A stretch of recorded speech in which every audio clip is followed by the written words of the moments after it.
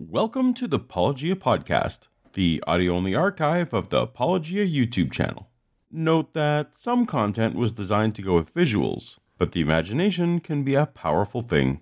If you enjoy the podcast, please consider giving it a 5-star rating on the podcast app you're using now to help us reach more people.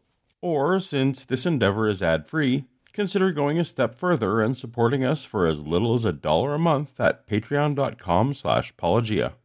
But for now, let's get to the episode. Part of the Just a Bite series, posted July 22, 2023, titled Christian Reveals Supervillain Secret Origins, featuring Dr. Bart Ehrman, James White Response. So Bart, you are putting out a course as to why I'm not a Christian, but I don't know if you saw this, but a few months ago, Dr. James White made his own video about why you are a Christian. And so this course might be redundant. You may not even need to put it out because James already did it. Do you recall Dr. James White? How could I not recall James White? Yes, I do. All right. Well, let's maybe fact check his version of your origin story and see if maybe you don't have to put your course out. We'll see. Okay. From my perspective, Dr. Ehrman is a brilliant guy. He's very, very sharp. He rarely gets his facts wrong. It's the context in which he places them and the interpretive grid that he utilizes for them that's the issue. But Bart Ehrman is an apostate. Now that people hear that term, they're like, oh, you're being mean-spirited. But apostate has a specific meaning to it. You're okay with the term apostate? Yeah, no, I'm completely happy with that. It's true, I am. From his perspective, I absolutely am. Perfect. Bart Ehrman made a profession of faith as a teenager, went to Moody Bible Institute, and then to Wheaton College. And from Wheaton went to Princeton. And somewhere along that line, lost whatever professed faith that he had. He's given different reasons for why. His official reason is not problems in the Bible, though he goes back to that a lot. His official published reason is the problem of evil. I didn't know it was an official version. I'm not sure what an unofficial version. You have to register it with the state and everything. It's So far, so good. I know some people who knew Ehrman at Moody, and they have said that they're really surprised because he showed no interest in theology at all. He was rather quiet in all the classes, didn't really do all that well, didn't show any interest in theological dialogue or things like that. What?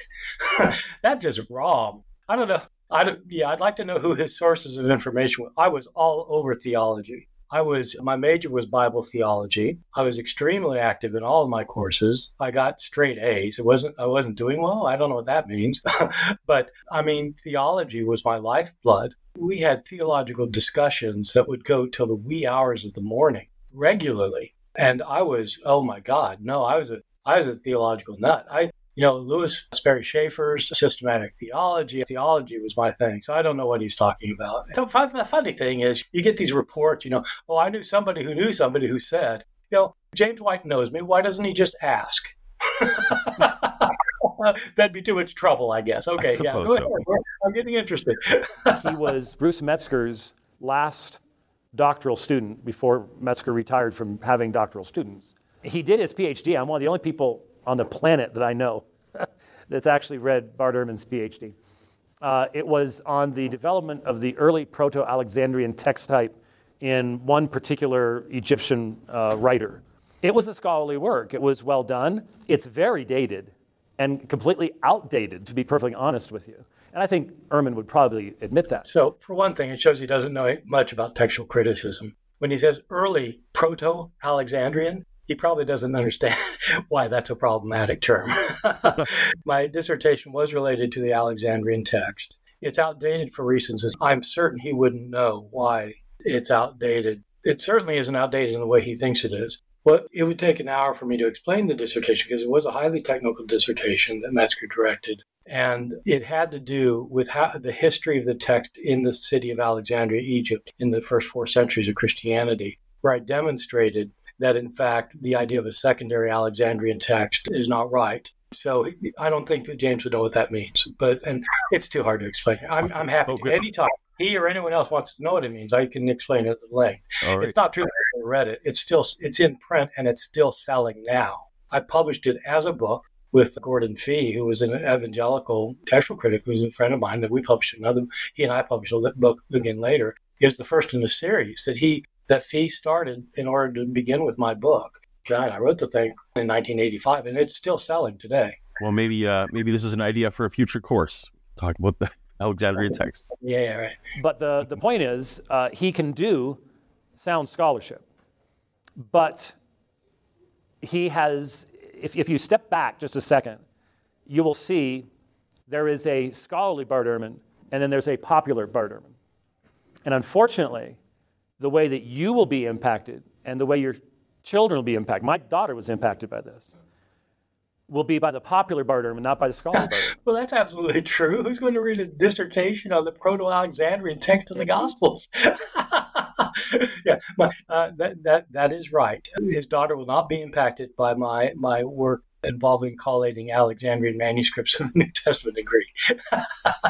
I hear this criticism a lot of you when it comes to works. For example, you have the short version of Forged, and then the longer scholarly version, which the accusation is that you make humbler claims in your academic work than you make in your popular work. Do you think that is accurate? Well, if somebody said, so my two books are Forged, which was a popular book, and Forgery and Counterforgery. It was my very long scholarly book.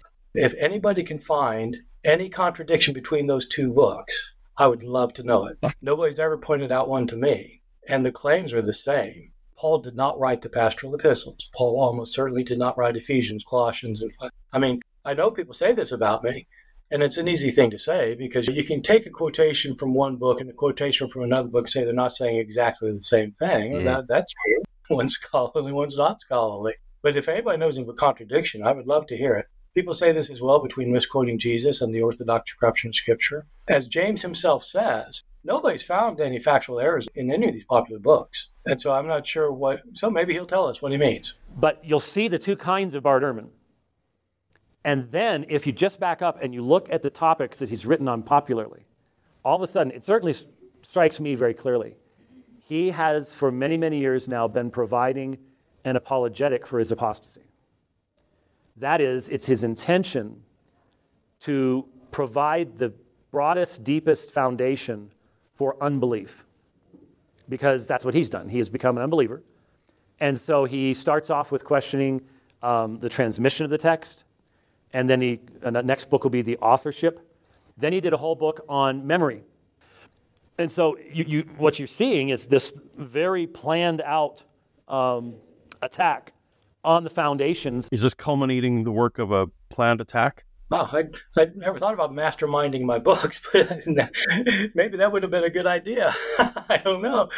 Okay, that's interesting. The things that I say in the books that he's referring to, for example, my book Forged, or my book Misquoting Jesus, or my book Jesus Interrupted, those are things that, by and large, I learned when I was in seminary at Princeton Theological Seminary, active in the church. I was a pastor of a Baptist church for a year when I held to these views. When I moved to Chapel Hill in 1988, I taught these views as a Christian. I was active in the Episcopal Church here. And so it's not true that this is outlining why I became an unbeliever. I held to these views while I was a believer. He just can't get his mind around the fact that you can have believers who hold to theological views he doesn't agree with. And on the very things, let's be honest, the vast majority of evangelical churches, no one's talking about these things. And we tend to send our young people off into the university system without ever having challenged them and given them solid answers within that context. And they run into some disciple of Bart Ehrman, and we're stunned that they're coming back going, well, I'm not really sure we can really believe the Bible, Dad. Why should we be stunned? We didn't deal with it when we needed to be dealing with it. We thought that when you have teenagers, as long as you provide enough pizza and pop, everything's going to be fine. Well, I think it's true that a lot of evangelicals don't deal with critical issues. And it sounds like the way he thinks you should deal with critical issues is deny that they're really much of an issue. I will say, though, that when I was an evangelical, we certainly dealt with all of these things. When I was at Moody Bible Institute, my favorite class was a book that dealt with textual criticism and the formation of the canon and the inspiration of Scripture and contradictions and things. We talk about this all the time in order to show why they were problematic. And, at the time, I went with the evangelical line. I had a view pretty much like White's view is about Scripture and about faith. And so The reason most people like me have left those ideas is because we've actually done the research. I have dozens and dozens of friends who started out as evangelical Christians who then went into the scholarship. They just realized it's just wrong.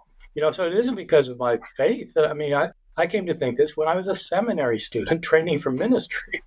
So it's not, he thinks that if you don't believe in the Bible, you can't be a Christian. And most people seem to think that these days. That's a crazy idea. Historically, nobody had that idea historically. And so very plainly to me, Bart Ehrman has been living in the light of his denial of his faith for many, many years now. I'm not sure exactly why he does what he does outside of those writing projects being very clearly, I don't know if it's a cathartic thing. I don't know if it's the Romans thing that when you're involved in sin, you invite other people to be involved with it with you. I don't know. What? The Romans? You said about Romans 1 where people reject God, go off and have wild, licentious sex? Is that what he has in mind? It's Romans 1:20-ish type things where you're denying the truth. And it's clear he doesn't know how I do this. The reason I write books like this is because his form of fundamentalism is very dangerous to society, and it's done very bad things to our culture. And it's because people are being told things that aren't true, and it's led them to social and political views that are dangerous and to religious views that are just wrong. And so he thinks I've got an ulterior purpose that I want to drag everybody down to hell behind me. Yeah, that's not it at all. One other reason I do this is because I think the New Testament and the early Christianity are the most important cultural features in our society. You don't have to be a fundamentalist Christian to be interested in the Bible any more than you've got to be, a Marxist to be interested in economic theory. Or my wife teaches Chaucer. She doesn't believe in Chaucer. Well, why would you teach Chaucer if you're not trying to, show that he's right or wrong? Well, because you're interested in Chaucer. Sorry, go ahead. So are you going on record and saying you didn't apostate just because you want to sin? I'll tell you, when I was leaving the faith, this is something I'll be talking about in my course. So I'm doing this course on why I'm not a Christian. And I'll be talking at some length about one of my greatest fears leaving the faith was that I would have no moral compass. And I was always very concerned about helping other people and being concerned about other people. And I thought, people have told me if you don't believe in God, you have no reason to be ethical. And, if that's right, what's going to happen to me? And so it was just quite completely the opposite. It was one of the things holding me back. But then when I did leave the faith, I realized that, in fact, it doesn't work that way at all. I'm at least as ethical now as I was before. And it's, and having faith in God isn't part of it. Isn't part of it. So no, I did not leave the faith so that I could go off and have a wild life. Well, we both probably failed on that front if that was our goal. But the one thing that I was very struck with in my brief personal interactions with him during the debate, before the debate, he is not a happy man. He is not a fulfilled man. He does try to give money to charities. I think there's probably a reason for that. Okay. Well, that's the first. Yeah. All right. Yes, it is true. I try to give money to charity. So people listening to this may know about my blog. I post on my blog 5 times a week on issues involving New Testament and early Christianity. People pay a small membership fee to join the blog, and I give every dime to charity. I've done that for over 12 years now. We've raised $2 million per charity. I've given every dime of it away. I don't keep a dime for myself. It's just a charity that I run. So that is true. I do that. Why do that? I do that because I don't think that we should just be self-centered, that we should be concerned just about ourselves. I think we need to be concerned about those who are in need, and that those who are in need to be helped. And I believe in helping those who are in need. I'm sure James does that too, although I know nothing about his personal life. To say that I'm not a happy man is flipping crazy. I mean, if anybody knows me, my problem is I laugh too much. People on my podcast say, you're laughing too much. Don't jokes there. That's all I do. And I feel so fulfilled in my life. So this course I'm doing this weekend, Why I'm Not a Christian, I talk about how one can find meaning and purpose in life after leaving the faith. And I will be emphasizing there that I actually feel that my life is more purposeful now, more meaningful now than it was before. And so, Yeah. He might be thinking that I'm not happy because I wasn't happy with him. I was not happy with him in that debate. I thought that he was rude and mean-spirited, and I just didn't like it. Most of the time I debate evangelicals, I get along great with them, but there are a couple I don't. Yeah, so he maybe thought I was just angry because I was angry at him. Could be. And so using material like Apollonius of Tyana is a really easy mechanism to try to take students that have been raised in our churches and separate them from their faith life. Hope that because they're now away from home, they're in this libertine environment, that it takes just a few things like that to break the connections and start them on a completely different direction. And it is purposeful. Is that your plan for the students you bring in? By using Apollonius and Tyana to make them licentious or make them libertine? What? No, look, Apollonius and Tyana, what James is pointing out, I don't know if he knew this before, but there are other people from the time of Jesus who were thought to have been miraculously born, who were miracle workers, who could heal the sick and cast out demons and raise the dead, and who had disciples and taught brilliant things, and then at the end of their lives were taken up into heaven. And Apollonius of Tyana is one of those people. So it's not really a cheap shot to point out that the gospel writers are writing their accounts in a world where this kind of figure was familiar. So I don't know why that would be a cheap shot or a way to make somebody, to break them away from the faith so they could join their libertine environment. Whatever. So a bit of trivia, that entire, if I call it a screed perhaps, about you, was the answer to the question about Apollonius and Tyana. That was the question asker asked about Apollonius and Tyana, and he went on your entire background based on that question. So that was, he came to this gathering with an agenda, I think. Yeah, well, it sounds like he was prepped for So, it's like a politician. You ask a question, then you talk about what you want to talk about. It sounds like that. The other thing that issue raises is Bart Ehrman is good on historical stuff. He is not good on theology. And it is a problem in our society that if you have letters after your name, somehow that makes you an expert in everything. Thought this might be pot calling the kettle black a bit. I wasn't sure. Oh, well, his letters are, where did he get he calls himself doctor. I'm not sure what his PhD is, actually. It'd be worth looking up. I don't get into that kind of thing. PhD from Columbia Evangelical Seminary.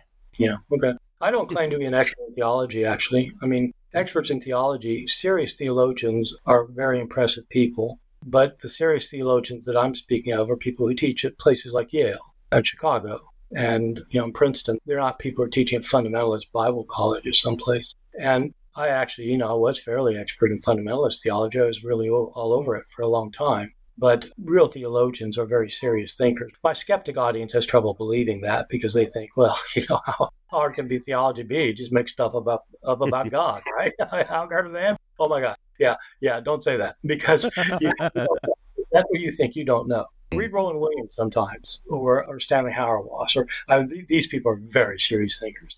You may not agree with them, but they think that James White, these serious theologians think that James White is completely hopeless. I mean, in fact, they wouldn't even talk about it. When they're talking theology, they absolutely would never they'd probably never heard of them. So, I mean, it's just real theology is very different from what he's thinking about. Ehrman simply will not even acknowledge someone as a historian unless they agree with him that history must be purely naturalistic. He said that to me, but you're not a historian. It doesn't matter if I teach history, but you're not a historian. And so the idea is that real history is naturalistic history. That is, it can allow for God to exist. It just cannot allow for God to be active in history. And his whole idea is, well, if God hasn't spoken, then we wouldn't know when God had interfered in history to begin with, and therefore we simply can't allow that kind of claim to have any kind of impact in our historical conclusions. I didn't know he claimed to be a historian, but that's news to me. I don't know what would make him a historian. If you think that historians don't have naturalistic presuppositions, if you think that historians allow for the intervention of God in their historical narratives, I'd like James to point out to me 2 or 3 examples of histories of the Civil War or World War II or the life of Abraham Lincoln or just any historical thing written by a historian, just a regular old historian who's trained in history and teaches history in a university, that invokes God to explain what happens. Name some historians that do that.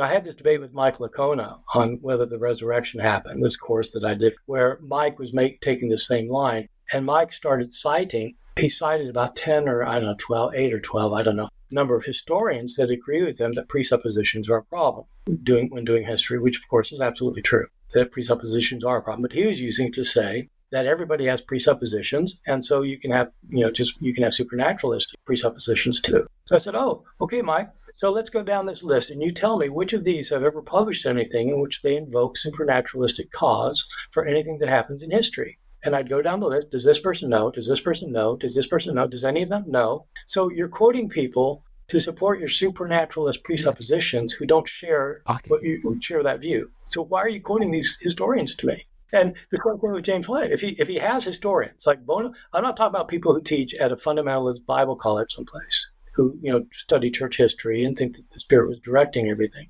I'm talking about historians who teach in universities or colleges who just publish in historical journals and books with university presses where they invoke the supernatural to explain what happens in history. Well, I'd love to see his list. Yeah. If he doesn't have a list, I'd like him to explain why he doesn't have a list. Well, the result of that is that you are presuppositionally coming to the conclusion that whatever you say about history, you cannot say God had anything to do with it.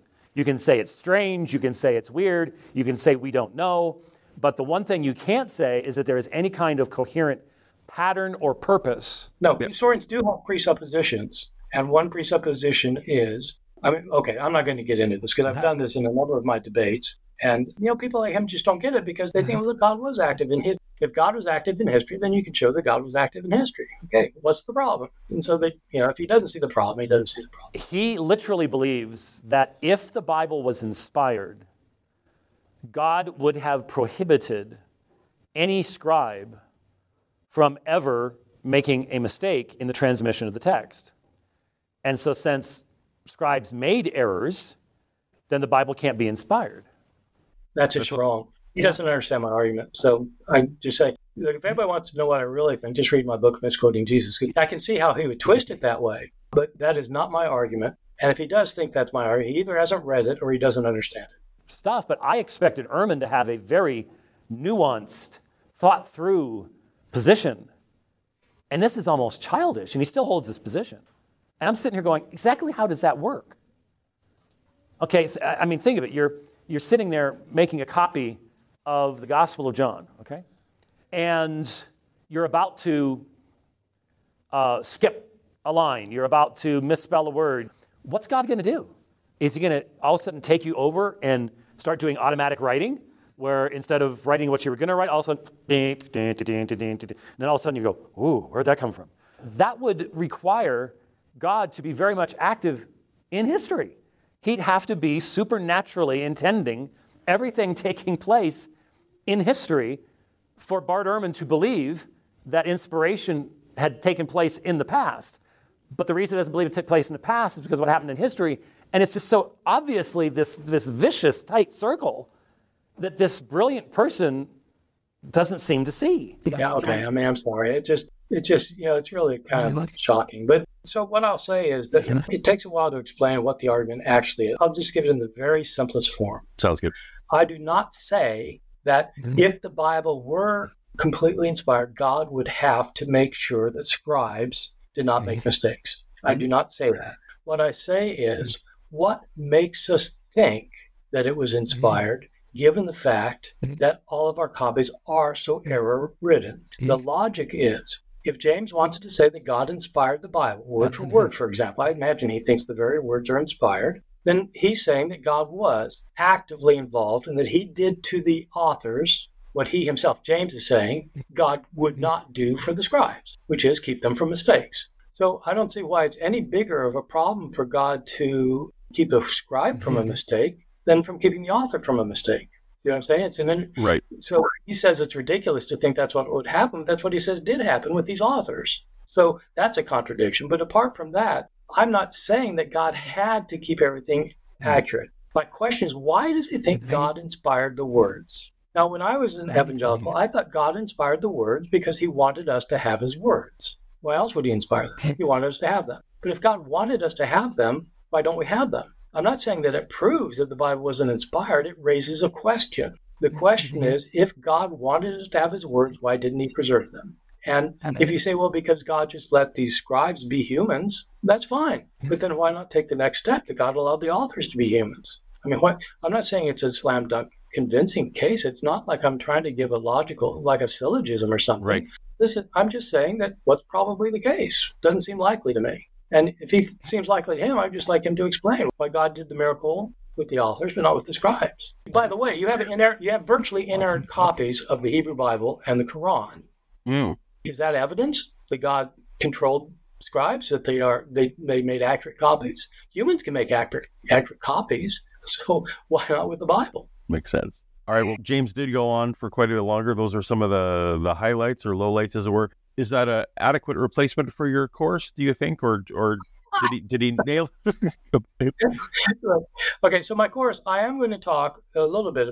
So this course is going to be 4 lectures, about 45 minutes, with a long Q&A, where I'm going to talk about why I left the faith, which isn't something that he really got into here. He might later in this interesting interview. But I do talk about about my conversion itself, and I talk about how committed I was to the evangelical cause. But then I start talking about why I started having doubts about my faith based on my scholarship of the New Testament, my understanding of the manuscripts, but also contradictions in the text and understanding the history, the development of theology and things like that. Why I started having doubts. And then I explain how that didn't lead me to disbelief, but I explain what really did in the end. Some of my course is about my conversion, more is about what drove me to leave the faith. And a large part of the course is about the difficulties one has leaving the faith, because a lot of people do have doubts and they're afraid to leave the faith, and their doubts are legitimate. And I talk about those doubts and explain how I dealt with them myself. Unlike James, I'm not really interested in converting anybody or deconverting anybody. I don't mind if people want to be believers. And my closest friends who are New Testament scholars they're all believers, but they agree with me on the New Testament.